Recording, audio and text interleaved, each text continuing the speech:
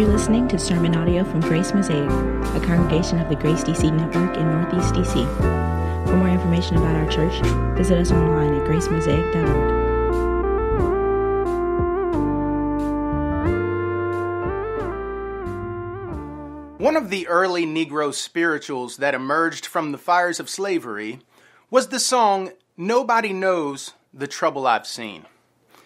The earliest lyrics say, "Nobody knows the trouble I've seen. Nobody knows my sorrow. Nobody knows the trouble I've seen. Glory, hallelujah." But with the development of the black church and the continual sufferings of black Americans, the lyrics to this spiritual were changed to, "Nobody knows the trouble I've seen. Nobody knows but Jesus." You see, it meant everything to the early black church that the Lord identified with them in their sufferings, abuse, and experiences of injustice. When they said that Jesus knew the trouble they'd seen, they were laying hold of hope and testifying. They were bearing witness to the depths of his love. They were bearing witness to the high priestly ministry of Jesus. They were bearing witness to his sustaining grace. And they were bearing witness to what Jesus had done to make the world right. Many of us have had the experience of going through something difficult in our lives, only to have a well-meaning friend say something or do something that missed the mark of good care and support. In fact, when you're a caregiver trying to help somebody in need, one of the most difficult things that you can hear from that hurting person is the phrase, "You just don't understand. You don't get it." In these times, there is a felt helplessness on both sides because of the experiential gap. The caregiver feels like an additional sense of uselessness is laid upon them, while the sufferer feels an added layer of loneliness. But in our text for today, Mark the Evangelist is making an important connection for us as he drives closer to the conclusion of his gospel. It's the same connection that the early black church made, that Jesus knows the trouble we've seen. This is an important aspect of what the evangelist has to say about Jesus Christ. But it also carries great significance for the church, for anyone who would follow Jesus. So let's turn to the 14th and 15th chapters of Mark's Gospel as we consider the sympathy of Christ and the sympathy of the church. Those are our 2 points. So let's look at our first one, the sympathy of Christ. One of the points that we have noted through this series is the fact that by the use of his language, Mark the Evangelist has been racing to the cross. He's been efficiently moving this narrative along without getting down in the weeds so that he can get the reader to the climax of his gospel. And as we arrive at this section of Mark's gospel, we are finally at the beginning of the end of Jesus' earthly life and ministry. In a few short hours, Jesus will give up his spirit and surrender to death, but only momentarily. Yet, Mark's report of these final scenes leading to the cross are rich with significance. Mark is aiming at giving his audience a right understanding of Jesus so that they can gain a right understanding of following him. In his gospel, Mark is deeply influenced by the themes of the prophet Isaiah, and his gospel is presented as a fulfillment of Isaiah's new Exodus theme. And at the very beginning of his gospel, Mark overtly references Isaiah's prophecy when he says, "Behold, I send my messenger before your face, who will prepare your way. The voice of one crying in the wilderness, prepare the way for the Lord, make his paths straight." But in our passage for today, Mark is subtly referencing the 53rd chapter of Isaiah's prophecy, where the prophet says of Jesus, "Surely he has borne our griefs and carried our sorrows. Let that sink in for a second. Surely he has borne our griefs and carried our sorrows. This is what we are witnessing in this passage. Turn your focus to Jesus and consider the overview. Put your eyes on the text. In chapter 14, verses 43 through 51, Jesus is betrayed, arrested, and abandoned. In chapter 14, verses 53 through 65, Jesus is falsely accused, slandered, judged, condemned, dishonored, mocked, abused, and assaulted. In chapter 14, verses 66 through 72, Jesus is denied. In chapter 15, verses 1 through 5, Jesus is bound, arraigned, and interrogated. In chapter 15, verses 6 through 15, Jesus is sentenced to death by crucifixion. It's important to note that, technically, the first scene is not a trial. It's more of a charge-gathering phase. The beginning of chapter 14 lets us know that the objective of killing Jesus has already been declared. Now they are in search of a capital charge to take to the Roman prefect. And they settle on presenting Jesus to Pilate as a competing king, which Caesar would not tolerate. But Mark wants us to take all of the wonderful things that he has already told us about Jesus up to this point, and to hear the dissonance with what is happening to him in these scenes. See the irony. The faithful one is betrayed. The liberator is arrested. Emmanuel is abandoned. The Word made flesh is accused and slandered. The judge is judged. The Prince of Peace is abused and assaulted. The answer is interrogated. The Lord of life is sentenced to die. But how could this be? Why is this happening to him? The answer echoes down through the ages from the prophet Isaiah. Surely he has borne our griefs and carried our sorrows. It's because of the sympathy of Christ, his willingness to take our pain into his heart and to bear in his body the suffering and sorrow that we experience in this sin-cursed world. In this moment, he has not yet become the sacrifice for sin, but he has indeed become a merciful and faithful high priest. This series of scenes is giving us an understanding of why the writer of Hebrews would say this: "For we do not have a high priest who is unable to sympathize with us." Here we see Jesus identifying himself with those who feel defenseless in their situation. He is effective on behalf of the vulnerable because he himself knows that very vulnerability. Do you see it? There's not a struggle, nor sorrow, nor pain, nor infirmity, not a tear, nor a groan that Jesus does not share with us. And how did Jesus bear our grief and carry our sorrows? He assumed our humanity.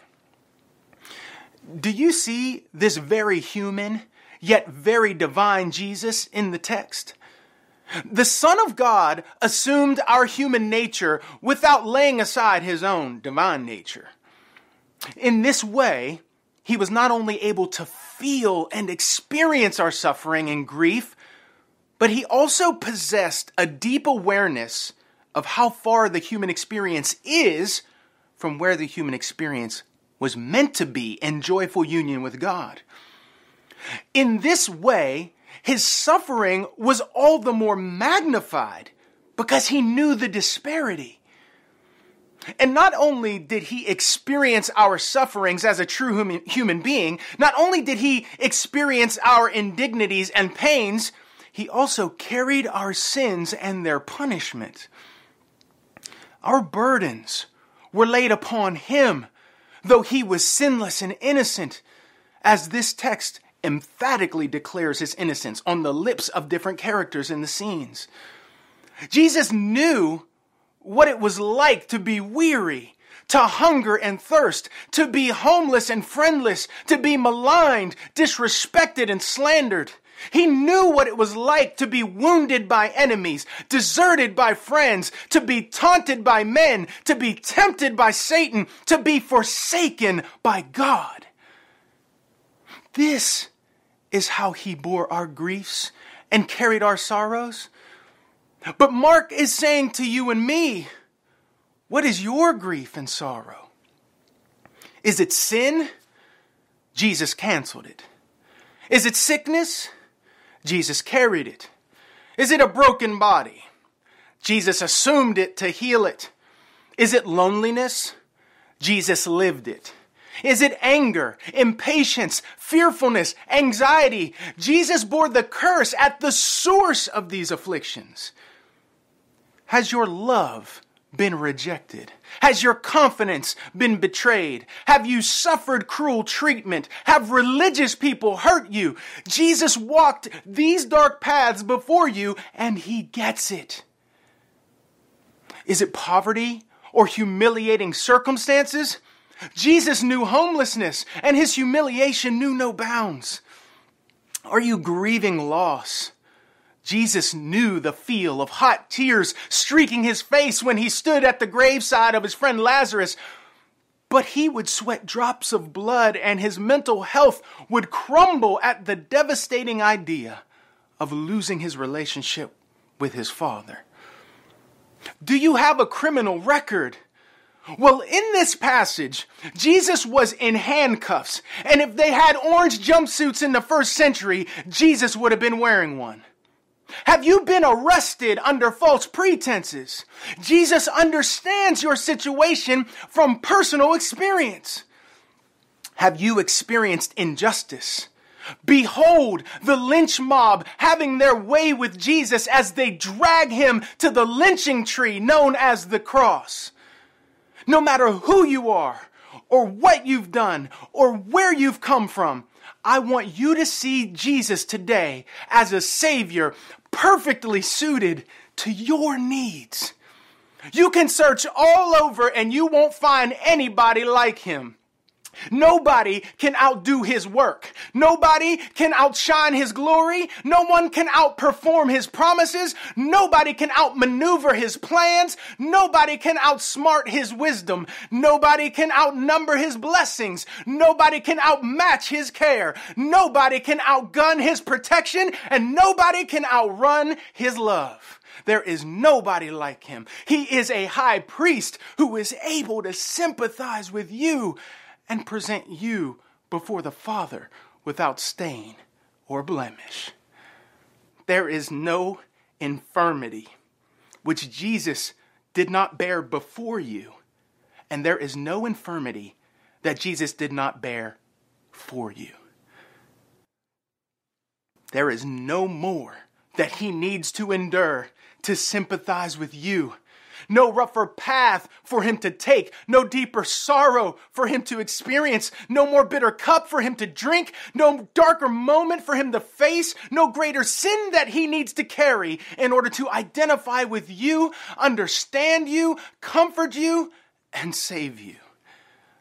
And it's this knowledge that awakens love and inspires our confidence and deepens our hope and renews our joy and releases our praise.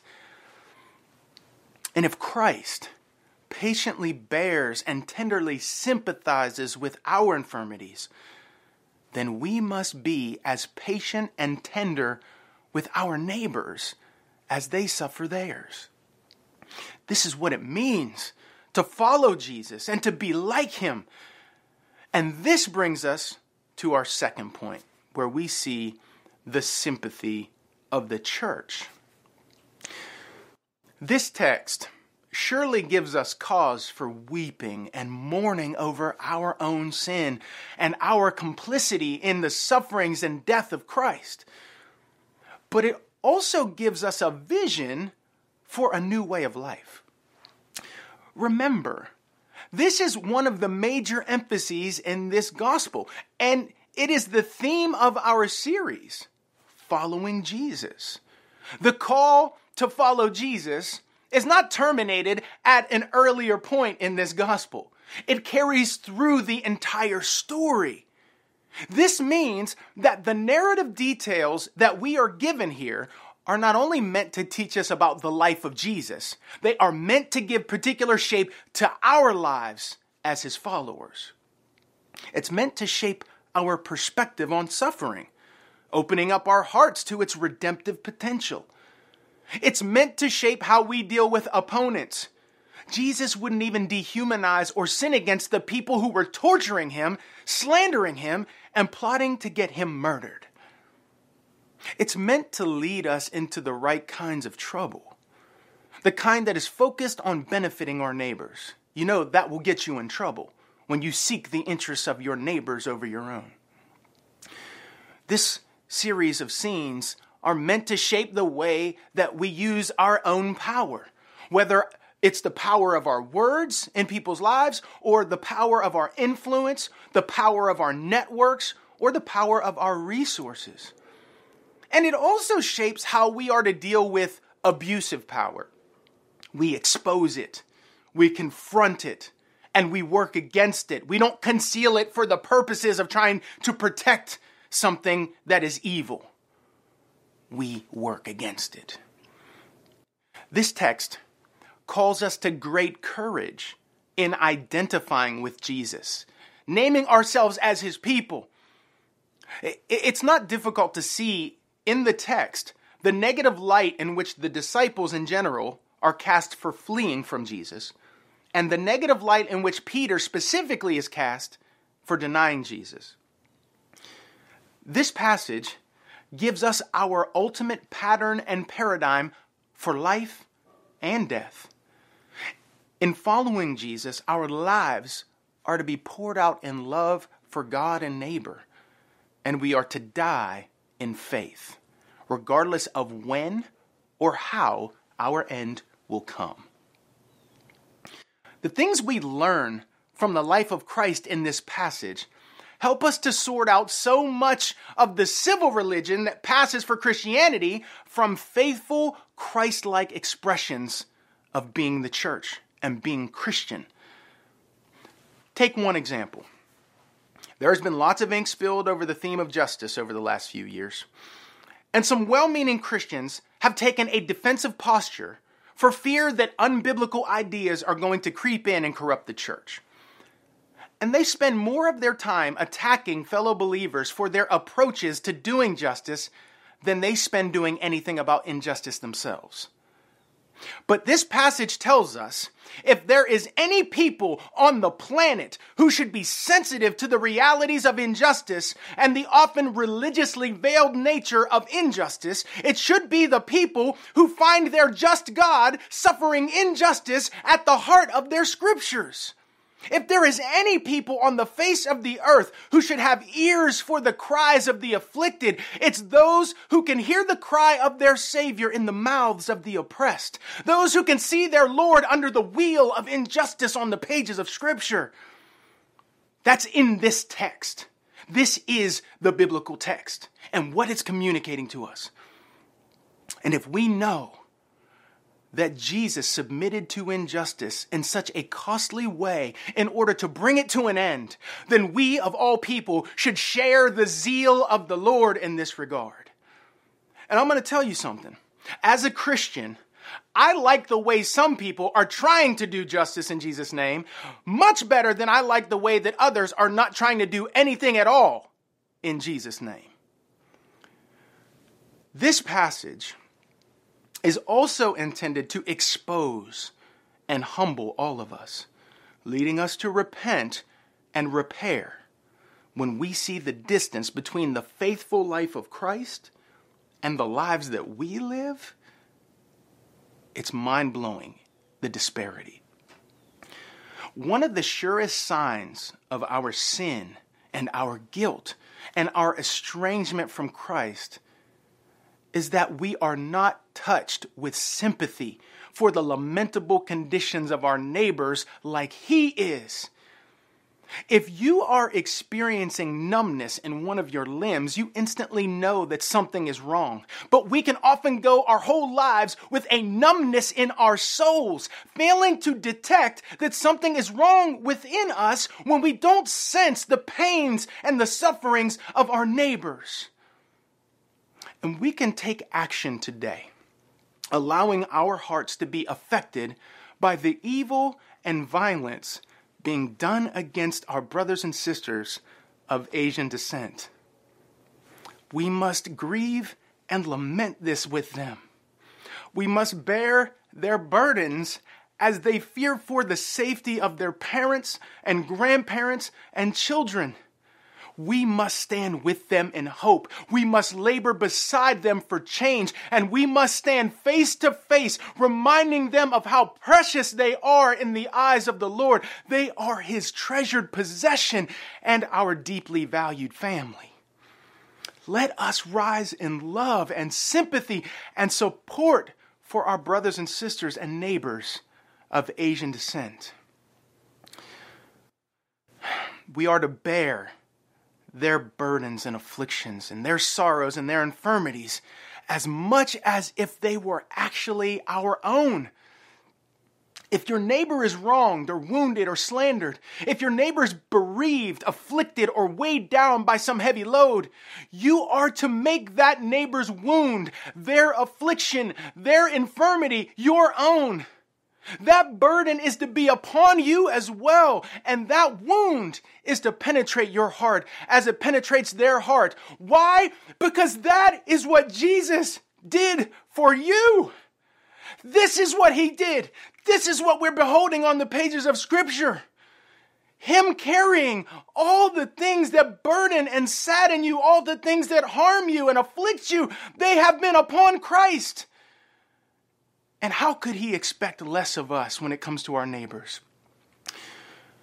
This is particularly the case within the household of God, but it's no less true for our neighbors who have different values and different commitments or a different worldview.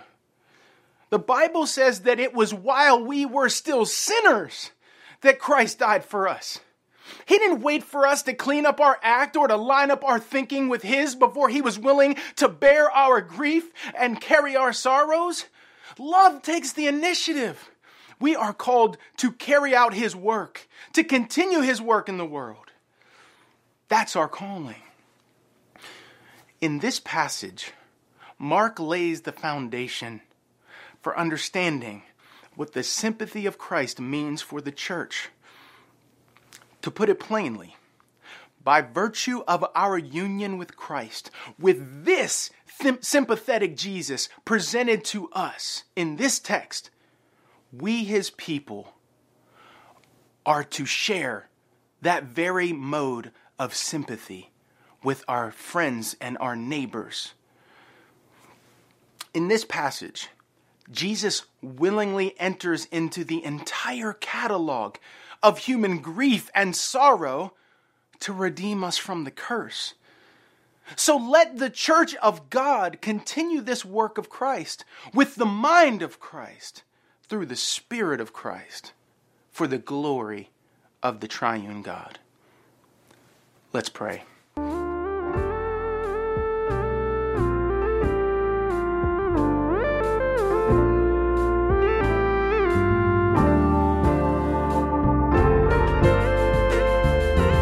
Thanks for listening to this podcast from Grace Mosaic.